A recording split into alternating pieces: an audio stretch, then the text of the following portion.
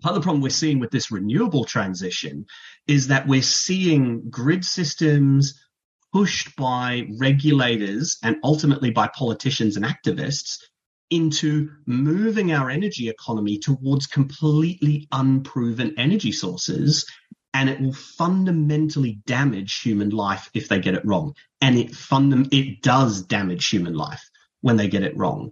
So for every megawatt hour, and that's just a grid number that we throw out, for every megawatt hour of blackout, 3 lives are lost on average in the West.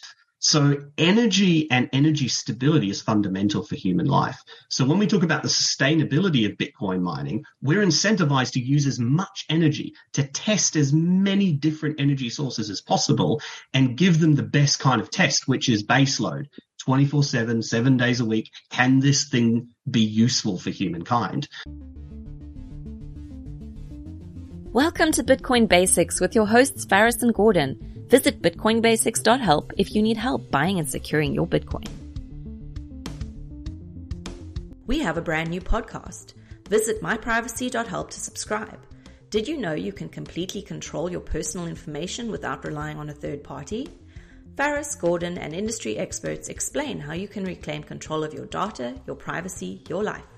Visit myprivacy.help. Hello, everyone. Good morning, good afternoon, and good evening, and welcome to another episode of the Bitcoin Basics podcast. You are here with Faris and Gordon. Today's date of recording is the 5th of June, 2023. The price of Bitcoin is $26,825. That will get you 3,700 Satoshis per dollar. And Gordon, how are you doing today? Good, thanks, mate. And we had a fascinating interview with Daniel from #X/AFI, but we'll explain that in a second. And we have interviewed a few people before in regards to mining, but I think you'll really appreciate this one in terms of basically accessibility and how Bitcoin mining obviously is for institutions and large companies, but it's for individuals as well. So if you've got Bitcoin, whether you've got it or not, have a listen to this interview, because I think you'll find that it's really going to the next level of, okay, I've got some Bitcoin, but what can I do with it? You know, I'm just sort of hodling it in my cold storage wallet or whatever. I could go to, what's that company, Faris, that offers 8% interest on I think they're all gone by now, aren't they, dude? Yeah, they're probably all bankrupt. So yeah. Don't do that anyway. This is really a great way to earn some passive income on the Bitcoin you've already got, and a private way to do it soon. But we can just go to the interview. But Faris, what did you think? I saw Daniel speak at Bitcoin Alive conference in Sydney, and he explained mining Bitcoin in a short time exceptionally well. And he does it here too. He explains, he just explains it simply and succinctly. And, I've assumed after his presentation, I just made sure to meet him, introduce myself to him. And, here we are today. One thing I forgot to mention in the intro is our block height, 792,926. So we're closing in on 800,000 blocks in Bitcoin, guys, not far off a million. But anyways, without further ado, we're going to leave it to Daniel, who is from AFI, which is Australian Fintech Infrastructure, and he's going to talk to us about Bitcoin mining. If you enjoyed this podcast, please subscribe, like, and share so we can find others like yourself. All right. Thank you for joining us, Daniel. Now, I just want to say, it was great meeting you at Bitcoin Alive in Sydney, and awesome to have you on the show. Now, tell us, what is it that you do? Because you are into Bitcoin mining, which, is still around, apparently, still going well. But yeah, tell us a little bit about yourself, your Bitcoin origin story, and what you're up to today. That sounds amazing. Yeah, no, true. Contrary to popular belief, Bitcoin mining didn't die, thanks to FTX. It still is around, live and kicking. Amazing event, Bitcoin Alive. It was a pleasure. Met so many people there. It was kind of a blur of a day. But I'm Daniel. I'm really into Bitcoin mining. I got into mining really early on, but not in a huge way. So back in, must have been 2011 or 2012, I turned my GPU over to mine Bitcoin. Back in just as kind of GPUs were losing their profitability. So probably only mined about 0.1 of a Bitcoin. So I wasn't one of those cool people that ended up with, 50 or 100 Bitcoin in my wallet. And then I forgot about Bitcoin for a few years. I got busy building a traditional business in the software space. Got busy learning the world of, the world of let's call it a TradFi or a fiat-based business. And then after a rather crunching lawsuit that brought that to an end in 2017, I really began to relook at crypto and obviously bought shitcoins because everyone did back in 2017. And then over a process probably of about 12 months, realized that Bitcoin honestly was where the real value is in the whole market. And then I began to look at ways of maximizing, obviously my current savings account, which is when in 2018, I bought my first mining rig. And then from there began to really go super deep down the rabbit hole of getting orange pilled, working out, where the value is, how we're revolutionizing money. But more than that, I kind of got addicted to this magical thing called Bitcoin mining, which was turning energy into Bitcoin. And so for me, that's always made so much sense. And one of the reasons why I'm very passionate about proof of work is that Bitcoin for me isn't a very magical, ethereal thing.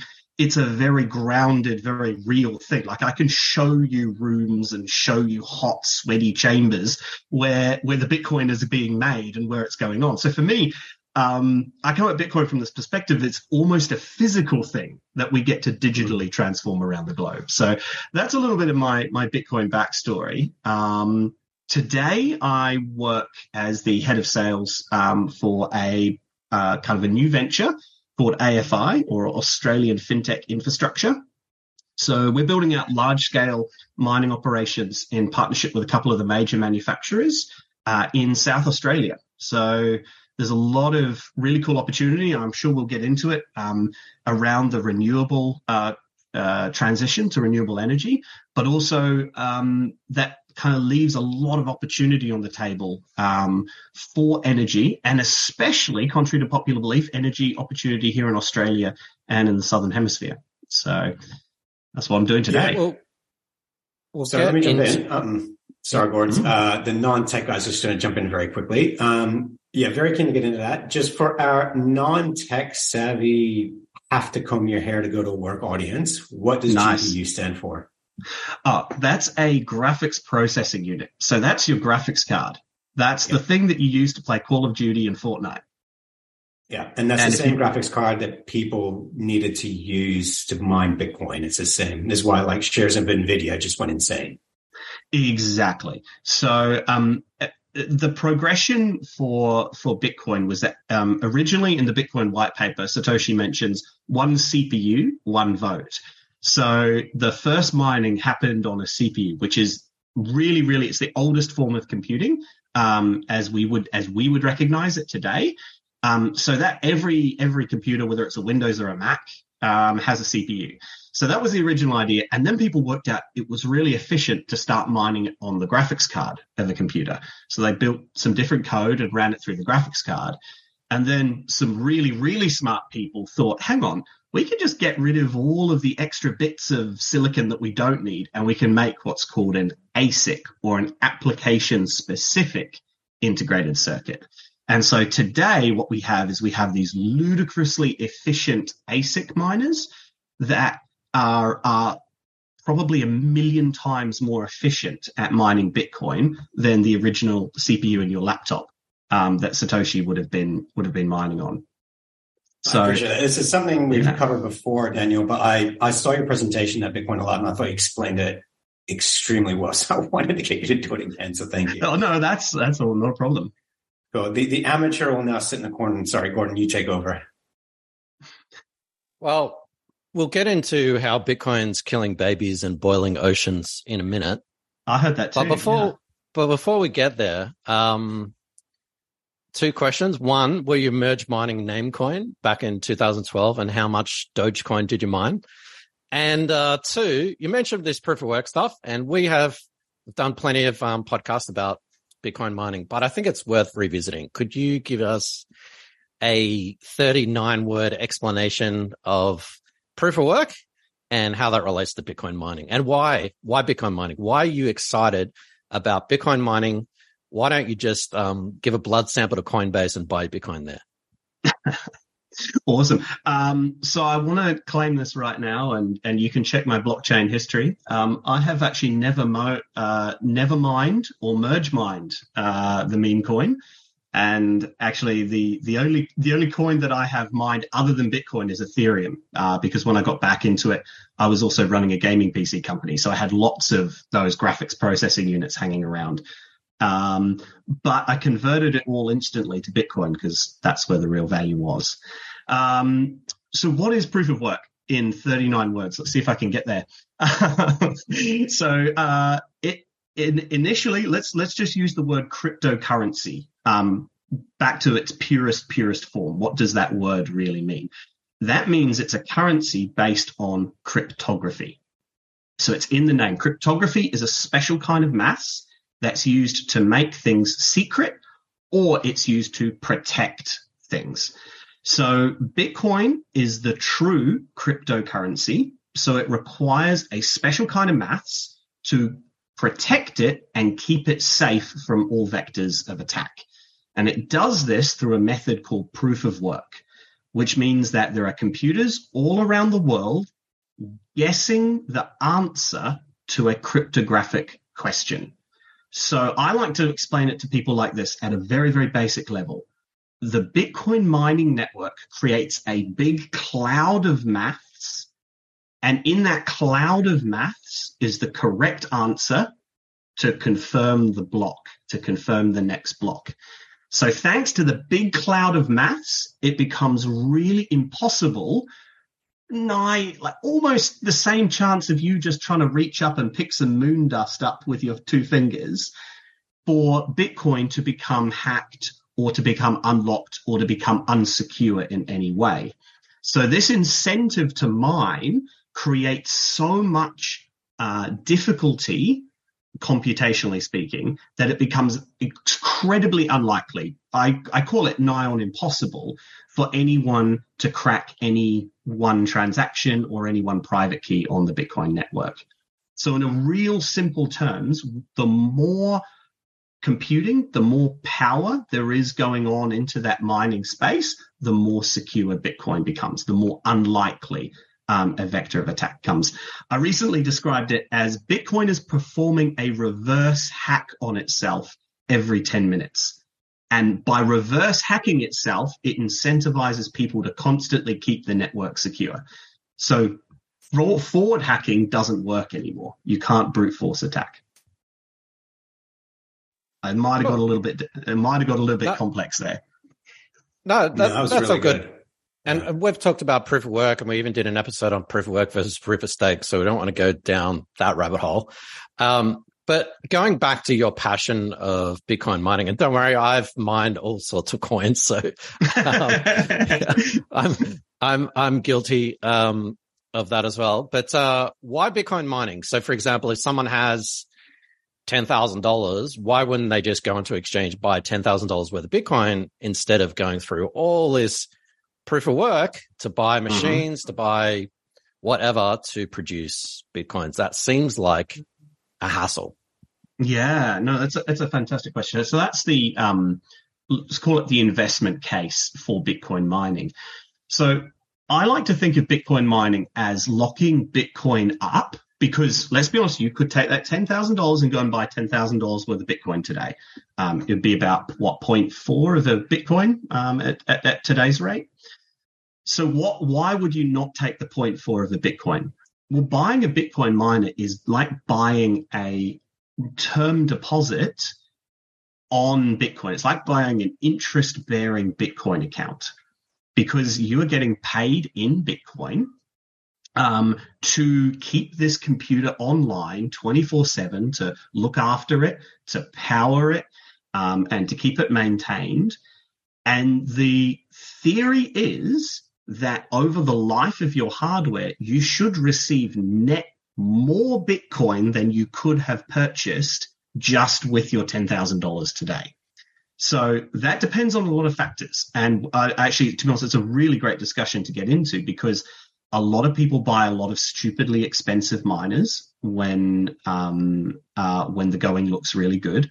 They also spend money on stupidly expensive power when the going looks good, only to discover in the middle of a bear market that really high price and that really high power bill mean that they may not get their $10,000 worth of Bitcoin back out of their hardware. However, as long as you've done your numbers correctly, and this is going back to actually what I spoke about at Bitcoin Live, I have a principle which is beware the bear. Make sure your bear market mining plan can survive what happens in a bear market. Because if it can survive what happens in a bear market, your bull market case will be awesome. It'll be absolutely amazing. So you got $10,000. If your power price is good enough and you're not overpaying for your machine, you should end up over the course of 3 years with more Bitcoin, and usually a multiple of the amount of Bitcoin back into your wallet than you could have spent on a mining machine today. So in some ways, we talk about the time value of money when it comes to Bitcoin, especially when it comes to hodling. So we want to take our value and then lock it up, because it's going to have a higher purchasing power because of a scarce asset into the future. Well, Bitcoin mining is almost a way of guaranteeing a higher purchasing, a higher value into the future. And more than that, it requires the work to keep it going, which is that constant power bill, any maintenance that needs to go on, any problems. So the investment case for Bitcoin is foundationally based on your two key inputs. What's your power price and how much are you paying for your mining rig? And I can absolutely guarantee you that in every market, there is an opportunity where that makes a lot of sense. And as we go into often bear market conditions, the numbers actually tend to get better in favor of Bitcoin mining, partly because less miners want to buy power. So power often becomes cheaper. There becomes all these market opportunities around power. The other side of it is that hardware often becomes cheaper. In fact, not often, always becomes cheaper, because it's sold on how much Bitcoin it can produce every year. That's how it derives its value. So what we're already beginning to see in the market is a little bit of a tipping point. So the reason for it is honestly those two clear factors. What is your power price and how much are you paying for your mining rigs? So Daniel, when you say overpay for your miner, does that mean you're buying a brand new miner that's a beast of a machine that in 6 months or a year's time won't have that competitive advantage? Or what does that mean? How can you overpay for a miner? So look, I'll probably talking about a few industry secrets here, but that's okay. So mining rigs usually sell at a multiple of their daily revenue. So for instance, if my mining rig is making $20 per day, for instance, I as a retailer will want to sell it at, let's say, 500 days. So that's a nice, easy number to understand. 500 times 20 is $10,000 for that mining rig. So if I, as a consumer, am going out to the market and thinking, all right, I'm willing to lock my Bitcoin up for 500 days and then I'm making more Bitcoin than I tied up, I would be overpaying if I go out to the market and then pay 600 days for that revenue. So for instance, I would then go and pay $12,000 for my equipment when realistically maybe I was targeting 500 days. Again, this all depends a lot on your cost of power. So the general rule is the more expensive your cost of power is, you have to then become very, very careful about the capital that you expend on your mining rig. So the two are inversely linked. So the lower your cost of electricity, you're going to be profitable for a lot longer. Therefore, you can actually afford to, you don't want to, but you can afford to pay the market more for your hardware, because you're going to have less costs over time. So again, when thinking about this clearly, in a bull market, you have to be very, very careful, because of course, what a miner doing $20 per day, if you multiply the Bitcoin price by 5, it's now going to be doing $100 per day. That means retailers are going to want to charge more. If they're going to sell it at 500 days revenue, they're now going to charge $50,000 for that mining rig. So of course, you might say, well, what risk am I taking? Am I going to get my money back sooner because it's because the price might go up? Do we look like we're at the top of the market? Is it going to go down? The general rule is no one really knows. But all I can say is that it's very easy to tell the bottom of a market, especially in mining, because people almost will give mining rigs away. They almost become e-waste. And so at that point in time, it's a signal that we're, number one, somewhere near the bottom of a price, but also that you can buy miners at quite low multiples of their daily revenue. So what are the dangers of buying a used miner? Say you jump on Amazon or eBay and you want to get yourself because I know you can get for like $250 now. Yeah. Look, there's a reasonable there's a reasonable amount of risks for it. The basic one is that it doesn't work. It arrives and it's dead on arrival. That's where, look, the reputation of the seller, maybe the platform that you're buying it through really comes into play. Can you get your money back if the worst case happens?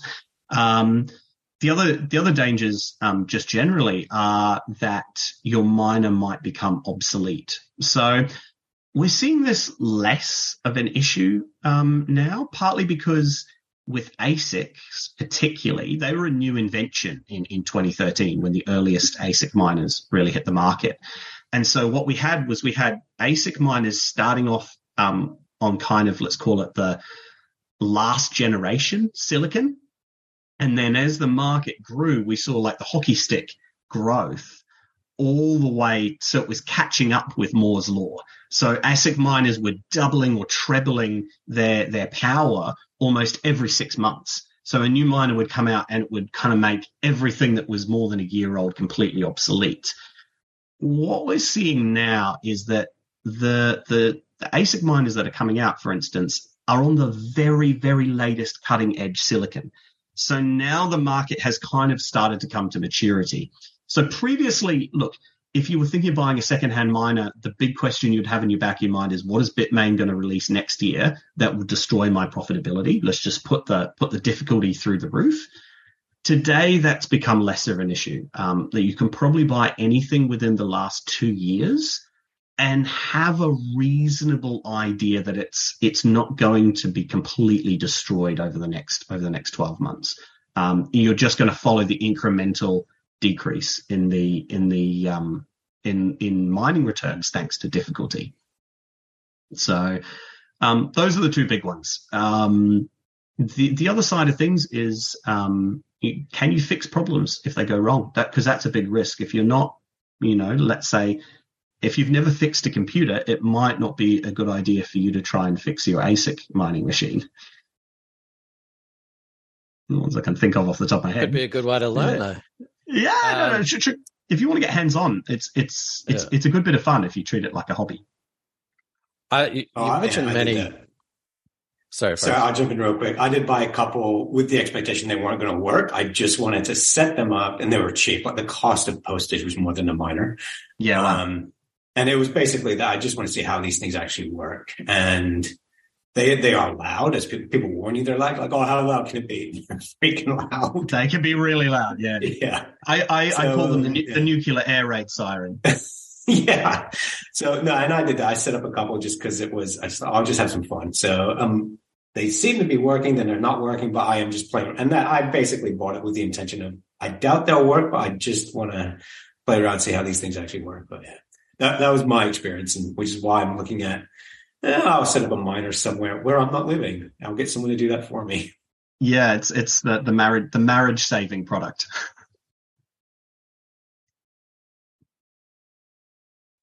So Sorry, you mentioned Gordon. a couple of interesting points, Daniel. Yeah. And we could talk about the computational power of the network, the hashing rate, and price and fluctuations and all that kind of stuff. And by the way, when you're in the middle of a bear market or the bear market sort of bottomed, is a fantastic way to buy a miner and get stuck into it. Yeah. So you've got hobbyists, I've dabbled in mining, not currently mining, but I have in the past, all the way to these massive, mining farms. You've also mentioned electricity. Is it profitable or not? This is not a trolley question, by the way. No, go for it. Is Bitcoin mining sustainable? 100%, yes. And I'll preface my answer with a little bit of philosophy.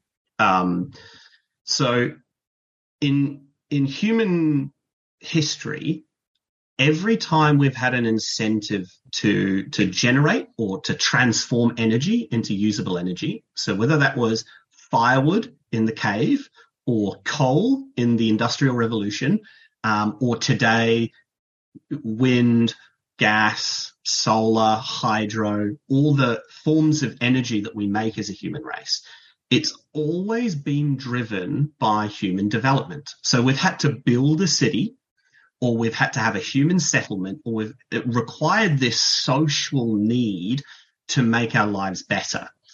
And with Bitcoin mining, for the first time in human history, we actually have this incentive to generate unlimited energy. So as long as we can keep producing energy cheap enough, we can make a financial gain. And humans rely on incentives. Human activity is motivated by economic incentive fundamentally.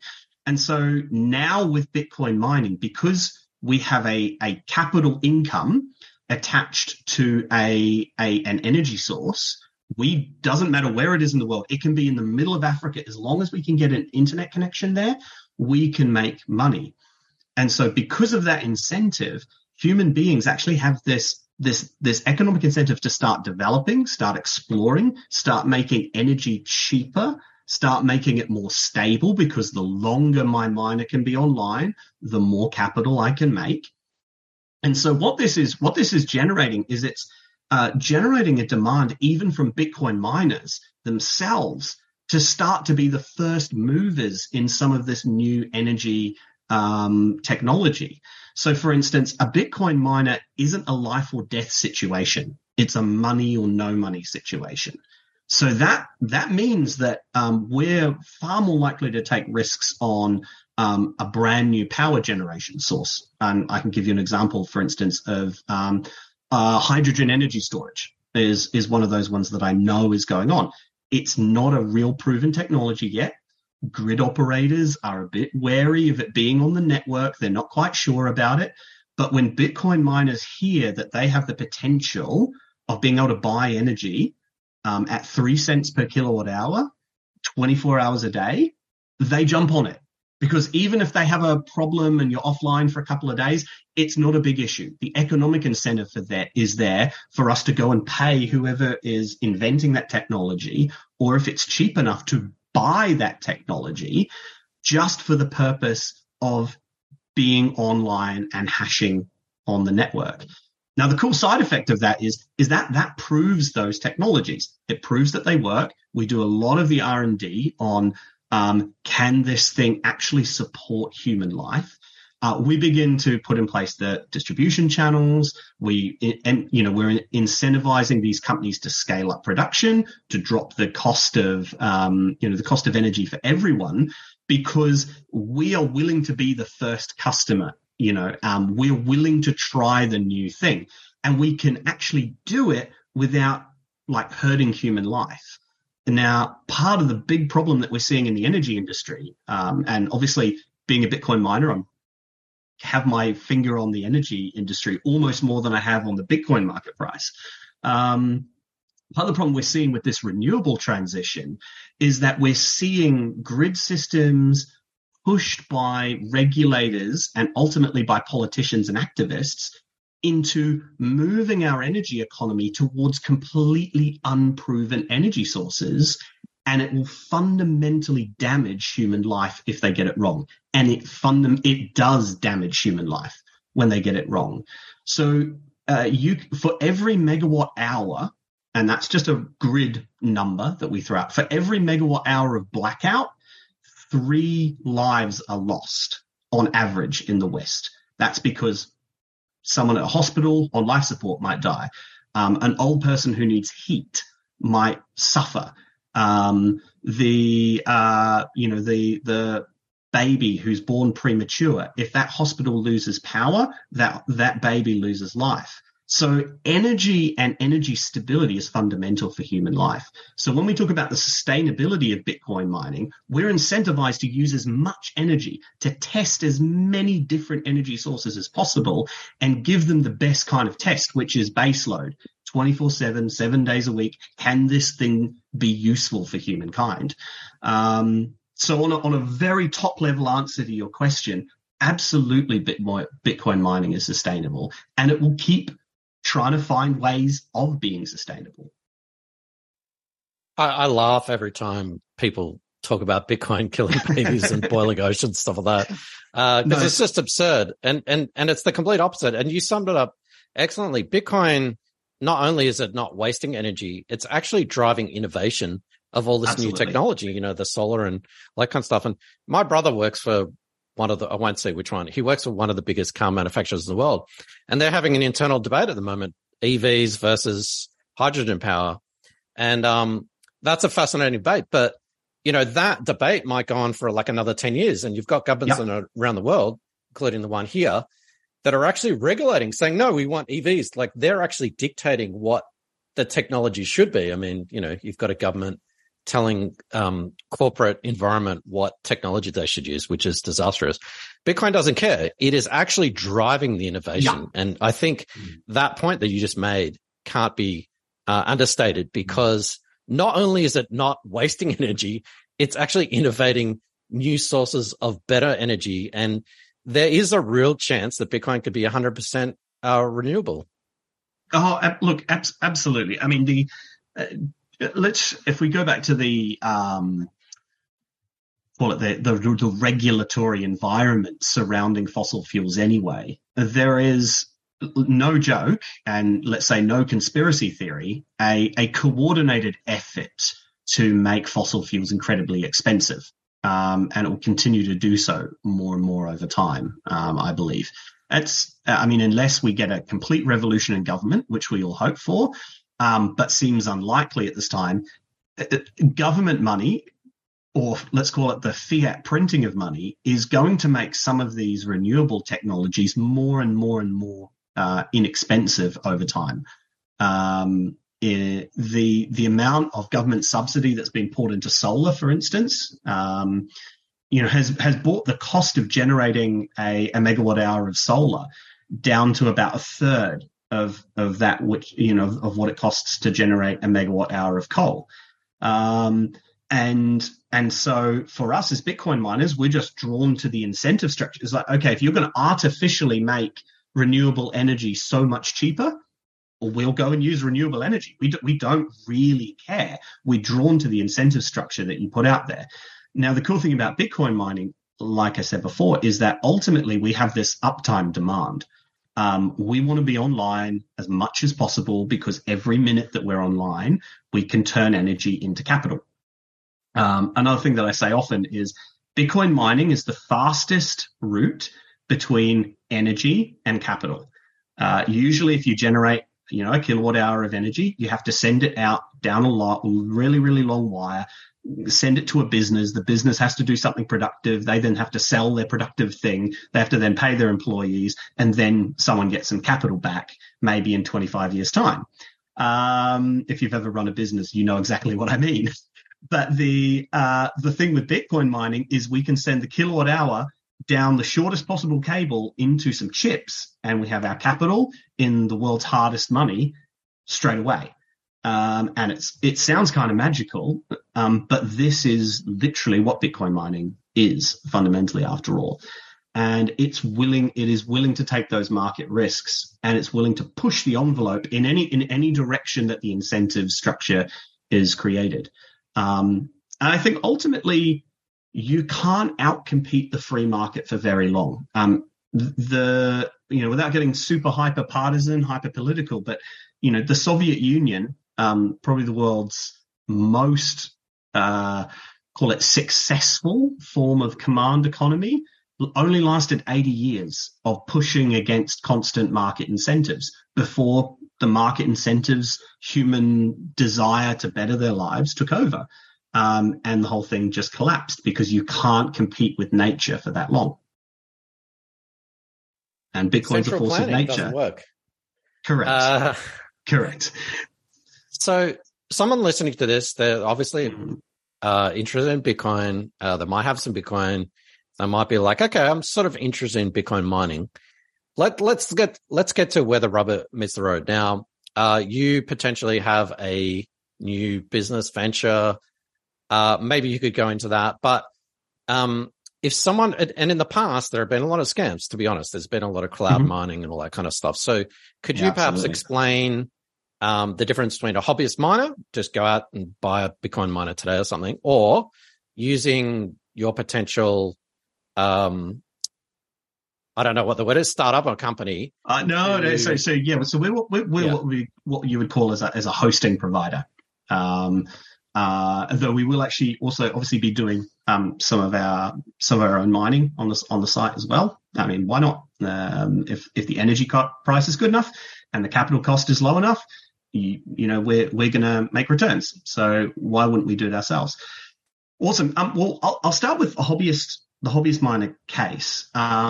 So doing mining at home is definitely a little bit more complex than when I first started. You have to take into account the energy cost, which is going to be your biggest monthly expenditure. So I was asked, do you have an energy edge? So do you have some solar? Do you maybe have a group buying deal? I know there's some cooperatives I've heard of in Australia who they kind of got together and negotiated a really good price of power with a retailer. Do you have maybe a business that you could tax write off certain power costs if you ran it at maybe the office or something like that? Along with then some other thinking that you have to start thinking about, like, how am I going to make it quiet? How am I going to live with the kids and the wife? How am I going to deal with the dog sticking his nose into the fan? Do I know someone who can fix it, or am I willing to take the time to learn how to fix it? If you answer yes to pretty much all of those questions, hey, buy a mining rig. It's a really cool hobby. Let's be honest. It's going to potentially make you more money than golf or soccer will, as a hobby.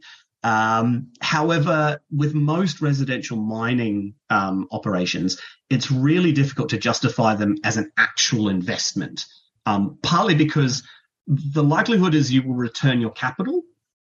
You may even make a profit, especially, if you've been wise with your energy costs, but they aren't really scalable. I mean, most houses maybe could have 3 mining rigs in them if you had a 3-phase system in most residential systems in the West. So let's be honest, if you're really liking the investment and you want to keep pouring capital into it, you're pretty much limited to 3 mining rigs. So a service like AFI provides, so we provide basically an all-in-one hosting solution. So we have a maintenance team on site. We also have a strategic partner who is pretty much the major manufacturer of, I won't mention them by name because they might not like me doing so, but they are the major manufacturer of mining hardware in the world. So you're very, very close to the source of the actual mining equipment. So therefore we can offer, if not the best, pretty close to the best prices for your capital, in the world. The flip side of that is that we've also been able to do a really awesome deal with the energy providers in South Australia who have been looking for an off-ramp for the excess solar that these smaller solar farms are creating. So that means we can offer about half the price of per kilowatt hour that you would be able to buy energy from in your own home. So if you take an average, here in Australia, we're talking about 25 cents per kilowatt hour is actually a really, really good rate. In some places in Queensland and Sydney, we're talking 35 to 40 cents a kilowatt hour at the moment. So our prices are 12 cents per kilowatt hour. So literally more than half. And if you put that into US dollar terms, we're talking about 8 US cents per kilowatt hour. So that's a globally competitive rate. So those are usually the levels that only large industrial miners would be able to demand from their energy providers. So because of those two factors, what we've done is we've gone out our way to create a facility that we want to be as transparent as possible. So we'll be sharing a lot of the progress on social media.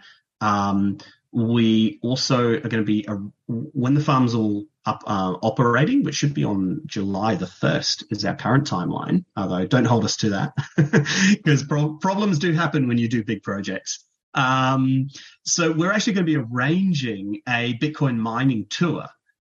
So if you're just a tourist and you want to come see a Bitcoin mining farm, turn up in Adelaide. There'll be a time and a meeting place. You can get on the bus. We'll give you lunch. You can walk around and see all the loud screaming machines. And if you have a mining rig at the farm, we invite you. Hey, come down, come and see it, come and touch it. Unlike the whole idea of, let's say, sending capital off somewhere, overseas, we want to kind of flip the whole mentality of Bitcoin mining needs to be secret, or it needs to kind of somehow be safety and anonymity. Actually, to be honest, if everyone is looking at the same thing very, very closely, this is how Bitcoin works. If everyone's looking at the same information, we can all agree on the same information. So that's kind of how we're really framing up the project is, of course, there still has to be a lock gate and some security cameras because, we always need there to be eyes on, and we obviously need to know who people are, but we still want to welcome the community who are actually mining into the project. Anyway, what that effectively does is that puts out there a real market opportunity for people who are actually looking at Bitcoin mining as an investment and as something scalable where they can maybe take part of their HODL and put it into Bitcoin mining. Why? I give people this option. If you believe Bitcoin is going to be more valuable in 3 to 5 years' time, Bitcoin mining at the right price with the right power bill is going to be the most efficient way of increasing that stack. And you can increase it passively. You don't have to do it and be hands-on. You don't have to be the one cleaning the machines. You can have that service all rolled in. You can take advantage of what would be a much, much larger operation, even as a little guy. So with that, Dan, that sounds like we've interviewed a couple of people doing something similar, but that's the first time anyone's been invited to actually go and visit the rigs. So just explain to someone who would be interested in doing this. So I want to buy a rig. It's set up in Adelaide. How do I know that the Bitcoins I'm receiving from fees, from block rewards, how do I know they're going to end up in my wallet? How do I verify that? Awesome. Yeah. So that's a super simple one. So every machine needs a pool address and a wallet address for it to actually mine. So if you were to buy a machine through AFI, you have to provide us with your wallet address where you would like your Bitcoin sent. Now, if you tap in the pool URL, search your wallet address, you will be able to see at the pool how much hash rate you have, how long it was online for, and that's independent of us. So even if someone online was telling you, hey, no, your rig's definitely online, but you can't see your miner online at the pool, you can independently verify that your miner is online. You can mine straight out of a mining rig straight into a what do you call it? A cold storage wallet. You can bypass exchanges. And going back to your point, Gordo, earlier about one of the incentives of mining Bitcoin is that you can take KYC'd capital, let's call it, your income, your business's income, or your savings, and you can use mining to turn it into non-KYC Bitcoin. No one necessarily, we don't require KYC documents for the Bitcoin miner itself. No one needs to know what your public wallet address is. The only thing we need to do is be able to configure the Bitcoin to send the miner the coins. And these days, a lot of pool services actually even offer to mask your wallet address. So sometimes a lot of pools will just ask the mining provider for the username. So you can set up your own account with a pool using a private email address, using a public wallet address that you want to keep secure, and all we would see was, let's say, your username. So we'll send it to that pool and that username, and then you can do with the coins what you will from there. So if the Satoshis are going directly to a wallet from the miners, how are you guys making money? So we make money essentially by being a power company. So we have obviously negotiated a very, very large and rather expensive power contract, which we obviously commit our capital to buy it, which I tell you is the numbers start to make your eyes water very, very quickly. And so obviously we're able to offer you a really, really good cost of power, but we make our money on having a slightly cheaper cost of power. So that's where our incentive is. So we will send you an invoice once a month for the cost of power. And outside of any non-warranty repairs, so sometimes your miner will maybe, let's say, break a fan, and it'll be outside of the, call it, 12-month warranty period. So maybe you might have to pay an extra $20, $25 for someone to fix your mining rig, for a minor repair like that. The only bill you'd ever receive would be the cost of power that you've used. So our business is essentially selling you the power and the right to use our facility, which is obviously set up with the whole intention of keeping your miner online as long as possible. So you actually mentioned two things. One was privacy, and I actually know people who mine Bitcoin at a loss, or at least maybe at cost, purely to get virgin non-KYC Bitcoin. So I think that as most people put that at a footnote. Oh yeah, by the way, you get virgin Bitcoin. That's actually a huge some point. People. Yeah, that's probably the main reason why they actually mine. And secondly, Faris, and to play devil's advocate, there are a lot of companies sort of doing some similar things. As Faris mentioned, we've interviewed some people, and I don't want to get it wrong, so I'm just going to list. We have interviewed Gilbert from the Mining Future and Will from SAS Mining. So there are a couple of, and obviously there's Compass Mining, which is sort of a big one in the Bitcoin space. Yeah. A lot of people sort of like, well, how do I know that my miner is actually mining and you guys aren't scamming me and it's not just cloud mining numbers on a screen? You've already gone through that. But yeah, the fact that you can specify your own wallet address and you can even specify your own mining pool is so important, because then you're not trusting you. Oh no, we're using our own mining pool, and you'll get paid out whenever we decide to pay you out, sort of thing. So that in itself, if a mining provider allows you to use your own wallet address, that's sort of like, we talked about proof of work. That's sort of like proof of miner. Like that's the proof of my miner's actually mining, Well, this is, and to be honest, obviously, we're coming into a relatively mature market. You're right. There are actually, if you Google mining hosting providers, the first page of Google and the second page of Google will probably give you very legitimate companies. So these services do exist already out there. Partly what we're doing to make ourselves unique is we want to add that layer of transparency. And we want to add that layer of being able to flexibly choose. Now, obviously, being a large operation, we get some amazing, opportunities for partnerships come up. So, for instance, I won't mention by name yet because we haven't officially announced it. But we've been approached by one of the largest pool providers in the world who have offered us an amazing deal on fees and the potential to use their custom firmware for our mining rigs, which benefits the efficiency of the miner, allows the miner to potentially lower their power bill, gives you a lot of, like, there's a whole lot of real big pros to using their firmware. So we will obviously have an incentive because we have a partnership with them. They give us kickbacks for pointing hash rate at their service, but that means we can pass on the same deal to the customer at the end of the day. It's like, hey, if you actually mine to our pool or mine to, the pool that we've been given, the potential to earn more Bitcoin compared to you mining to, let's say, another pool where you're paying 2.5-3% for your fees, or even 1.5%, we can provide you a lower cost to mine, which is a small fee that everyone will pay, regardless of it. So I suppose that's the benefit of coming into a larger ecosystem.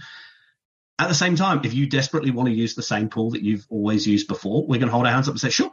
It's your mining rig. You own this hardware. This is your hardware. Yes, you obviously signed up to leave it at our site for a certain number of months. Starting from 12 months, probably going all the way forward to 36 months if you really want to lock up for that long. But ultimately, this is still your piece of equipment. And actually, I will mention this because it's another really interesting feature, which, when thinking about Bitcoin mining investment, it's such a really interesting idea. Through our partnership with the manufacturer, we're pretty much going to be the first business in the world to offer miner-backed loans against hardware. And this is a pretty kind of crazy idea because essentially this creates leverage on Bitcoin mining for an individual customer. So you've probably heard about a lot of, let's say, large industry players being able to take out loans against their mining rigs, which caused a whole load of problems because they took out these massive loans at, the bull market prices when miners were $20,000 each. Now the market price of those miners is maybe $2,500 each, and probably half of that because they're now used.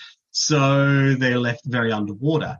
However, when we're making a loan against a new miner at the bottom of the market, there really is the potential both for miner appreciation and Bitcoin appreciation. So some of that's still TBC, but essentially we will be going to market with the possibility of taking out an equipment loan for a second miner for every miner you purchase. So, for instance, a 1-to-1, cash to leverage ratio, or 50% loan to value ratio, I think, in the professional finance world. So, Daniel, what would be the delay or time frame from when you buy your miner to it's up and running and it's, you can start seeing Satoshis coming in? Not 6 weeks. I will let you know that. So we actually want to drive that time down as fast as we can. Now, obviously, there's certain technical restraints. Once the farm is 100% live, we're targeting 24 hours or less. Sorry, say it again. Like, from the time you actually put your money down to get a miner, it's up and running in 24 hours or less?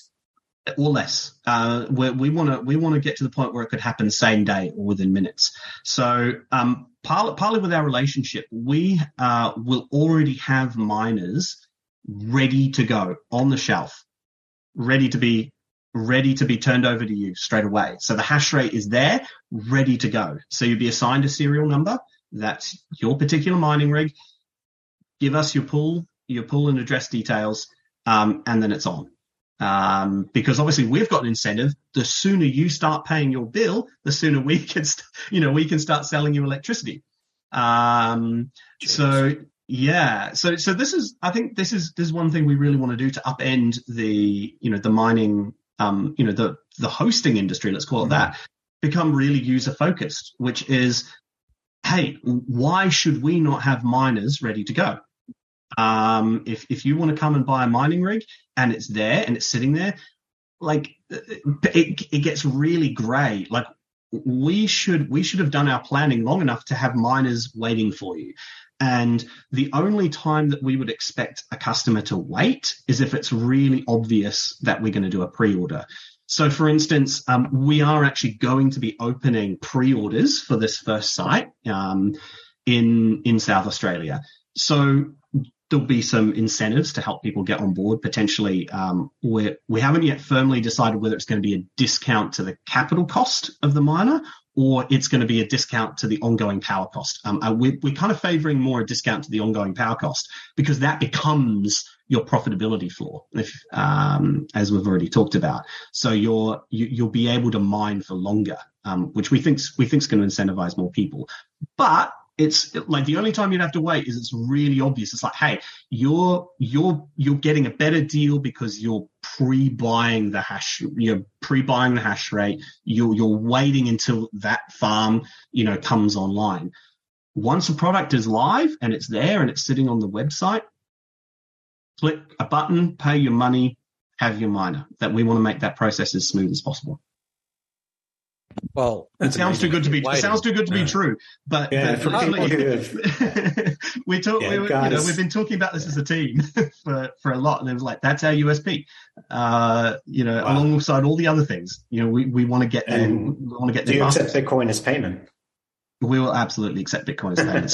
So the reason, so I've been for the last few months, obviously I've been working with a company called HashX, which is obviously how I got the connection to Bitcoin Alive.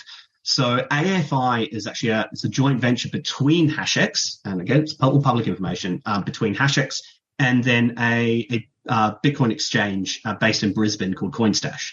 So the partnership with the exchange with CoinStash has been really beneficial in the fact that it allows us to accept crypto payments of all kinds because they've already got all of that infrastructure in place. Allows us to have a lot more back-end infrastructure than a standard hosting facility would. So our development has been really smooth.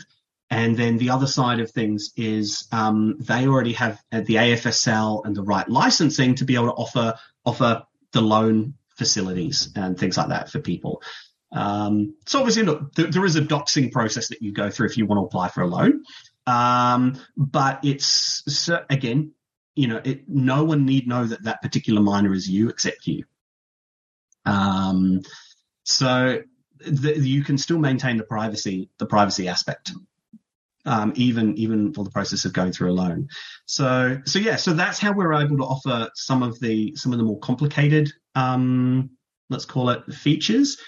And partly, look, an exchange, the guys who've come from CoinStash have been really fantastic because they come from a very user-centric background. It's a very competitive world, the world of exchanges. It's all about how fast is your execution time, how quickly can I get my money in and out, how good is my user experience, when I'm dealing with the platform. And so moving that forward into the mining space, why shouldn't we disrupt it? Look, our play is by building these amazing infrastructure options, and it's in our name, Australian Fintech Infrastructure. So we want to build the best possible infrastructure for miners, utilizing the best possible energy that we can for mining. And that is our real play. We're not interested in delaying you being online or anything like that.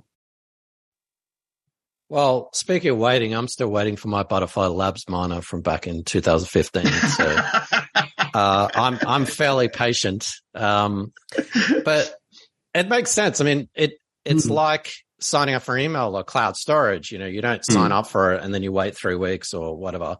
It makes sense. And it really brings, and you guys are ahead of the game, really brings mining as a service. So we used to, software as a service and platform as a service. And, even 20 years ago, companies were building all their own infrastructure. You'd have a massive IT department with, 100 servers. And I used to work for a bank and they had literally 10,000 servers. And now they outsource most of it and they third parties. And I'm actually all about self-hosting. So in 99.99% of cases, I want to self-host because I want to own my own data. I don't want to rely on the cloud.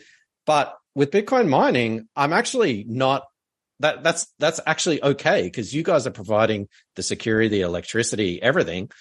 And I can use my own wallet. So I'm not, worried that you guys are going to run away with my funds or anything like that. So in every case, except for Bitcoin mining, I'm all for self-hosting. So it really is the evolution of this next service, mining as a service. I mean, that to me, that makes perfect sense. And I think that's it. Is like, look, we of course are a Bitcoin mining company. We actually have, obviously, as part of our kind of whole strategy, a part of the farm that will be owned by us, that will be, assigned to AFI. One of the products, again, that the part of the team have been working on really, really heavily, and probably come out towards the end of the year, is a proper registered unit trust as a Bitcoin mining investment trust.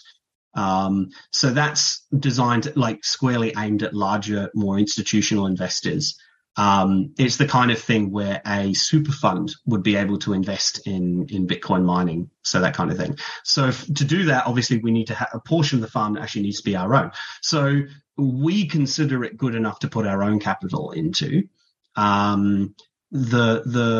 The major play, obviously, for selling the kind of parts of the farm that we can to smaller investors is obviously to build the customer base more broadly, rather than rely on one or two more massive customers to spend it. So for us, being able to provide one person at a time with a single mining rig is absolutely awesome. It doesn't really take that more or less staff to run the farm.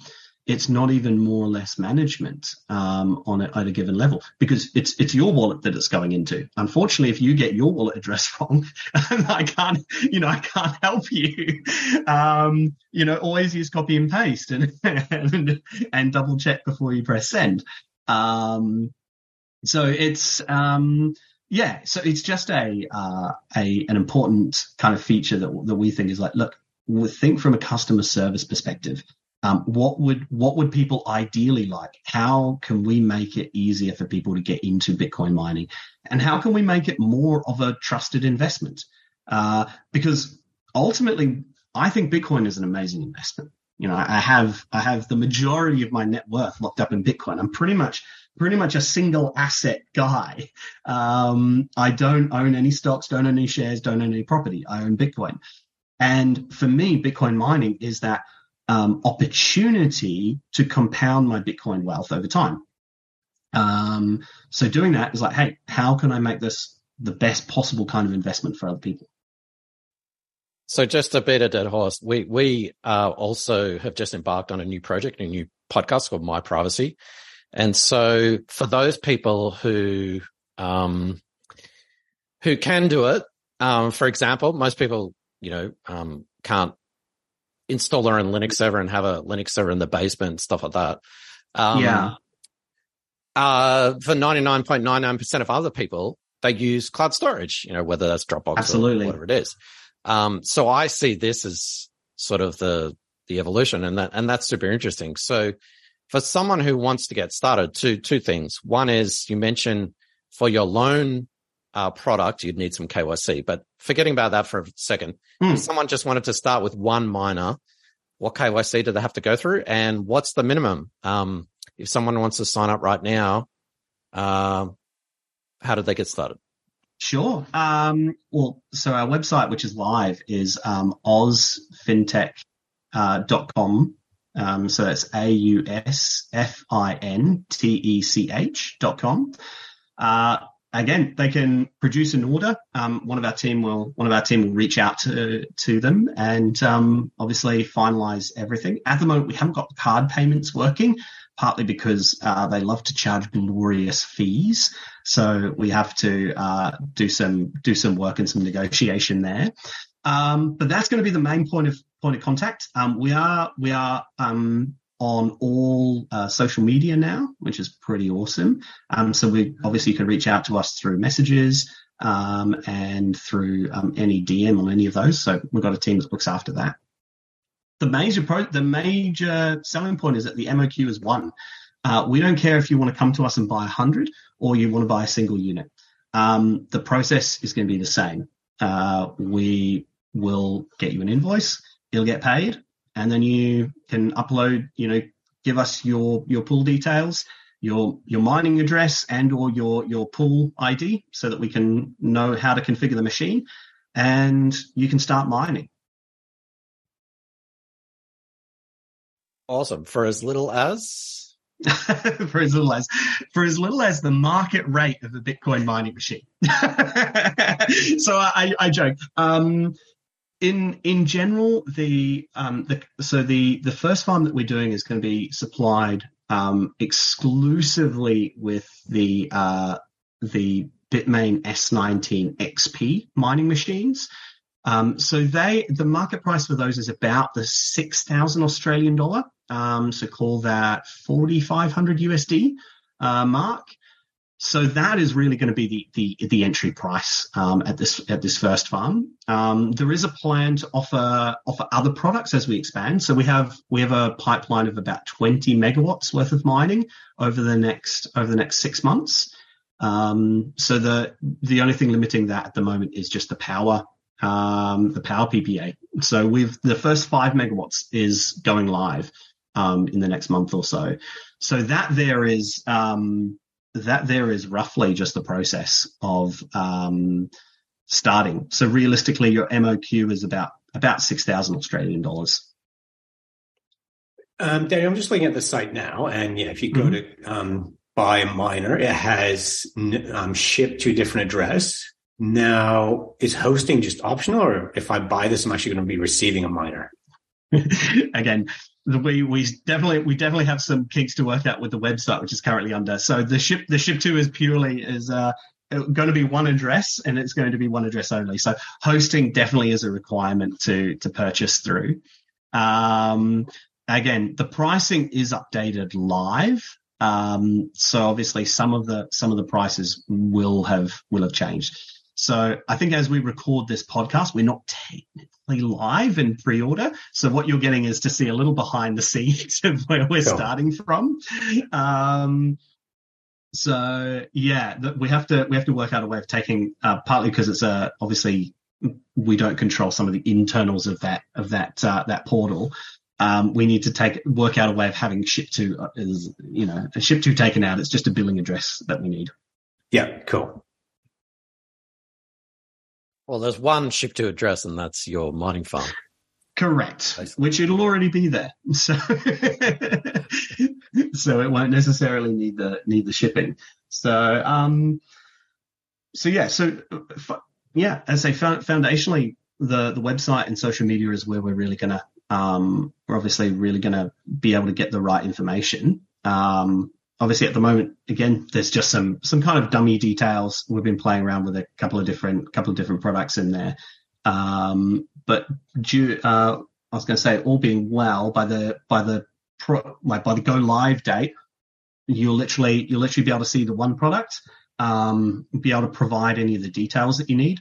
So we obviously do need to take some details from a person. I mean, just enough to be able to issue an invoice.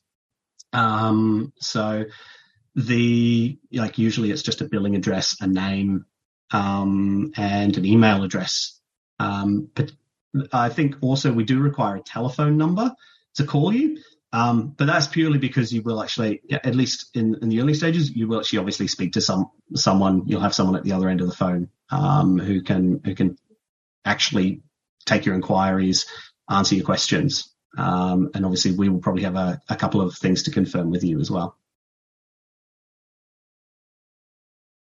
Awesome. I mean, in this day and age of KYC, you got to expect a little bit of information that you have to give. But at the end of the day, you're not requiring a photo ID or any kind of that sort of stuff. So that's not it. Yeah, absolutely. Look, so for the only time you require ID is obviously when you have to, when you're basically applying for credit.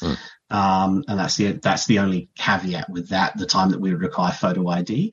So let's say for the privacy focused people, which is, I 100% understand is actually a big reason to get into Bitcoin, considering the amount of surveillance that there is in our current financial system. Even once it's done so, no one need to know that serial numbered, machine is yours. And that is your private information. And it would be very, very difficult, let's say, for an external person to discover that is your particular machine, unless they could somehow discover your private wallet address, which I think, as we already discussed, a lot of pool services now offer a public address masking service where they can mask it with an anonymous username. So there's no way to link it back to you directly, even if you were to finance a mining rig. Cool. I was going to ask what happens if the government requires that stuff, but that's going down another rabbit hole. Well, look, if the government requires that stuff, I think we'll have a few other problems on our hands as well. Exactly. Soup cans and guns, just by that. Exactly. Now, we've gone way over time, and we appreciate your time so much. Oh, no, that's okay. Is there anything that we should have asked you, or anything you want to shill, or including statements or anything? Yeah, like anything I want to shield. Honestly, if I can shield Bitcoin mining a little bit more, look, whether it's, you come to us, to work out a deal, whether it's you go and look into it for yourself and have a miner at home. I actually really encourage people, if you can have a miner at home and play around with it as a hobby, it's an amazing hobby. But Bitcoin lives and dies on the health of its mining network. If you took away mining tomorrow, Bitcoin would be valueless. It wouldn't be connected to the real world and connected to energy. So the fundamental thing I can shill is whatever you are doing, if you are a Bitcoiner, if you are hodling your own Bitcoin, if you don't intend to move that Bitcoin for an extended period of time, really consider Bitcoin mining as a way of compounding that Bitcoin into more. You are doing two things. You're supporting the network, and you are almost doubly enforcing your hodling, because it's not like you even have the Bitcoin to get rid of in a real emergency situation.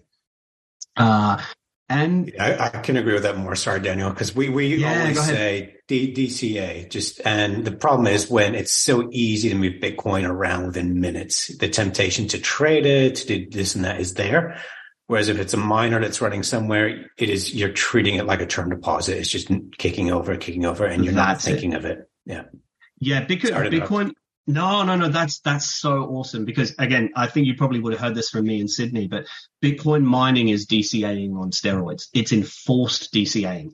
It's you are committing to be paid Bitcoin every day, or every minute of every day that you're online. And the cool thing is that usually by paying a power bill, you're getting more Bitcoin in return than you would normally be able to pay for on an exchange. Remember, the exchange price of Bitcoin has my markup as a miner. You have to bribe me above the market price of my energy for me to exchange my Bitcoin for your fiat.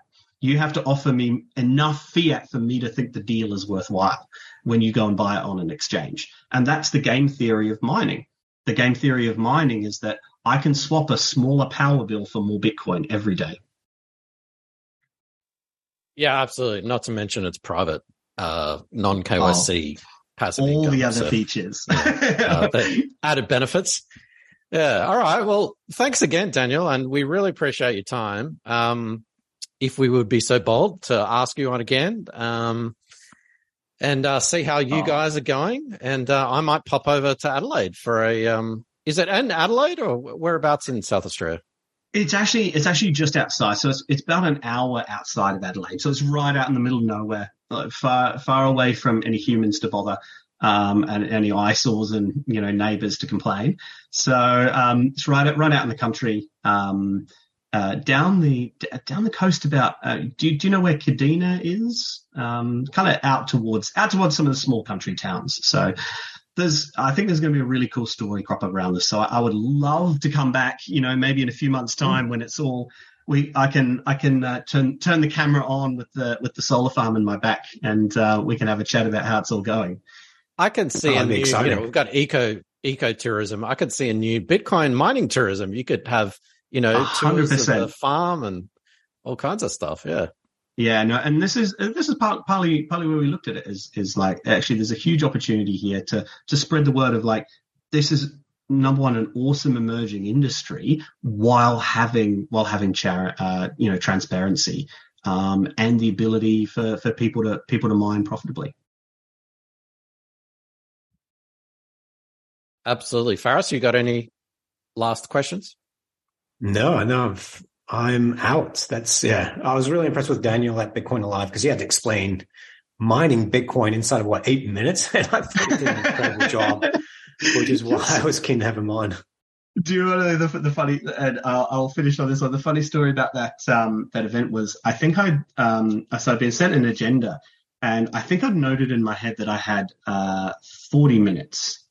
So I obviously planned for about 30 minutes of talking and 10 minutes of questions. Arrive on the day, and the wonderful lady who's organizing the speakers lets me know, it's like, so you'll have about 20 minutes.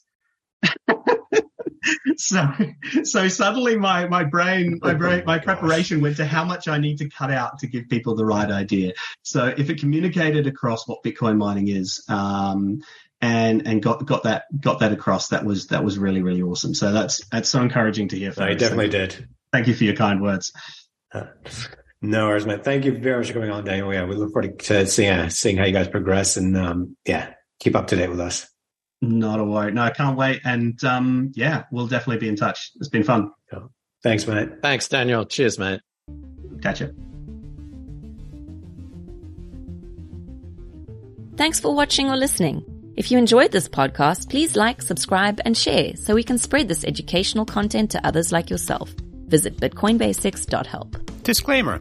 Any content provided by CoinCompass is for educational and informational purposes only and is not investment, legal, tax, or any other professional advice. A qualified professional should be consulted before making any financial decisions. CoinCompass will at times recommend certain products, services, and technologies, but these are opinions based upon our own or podcast guests' experience and not endorsements.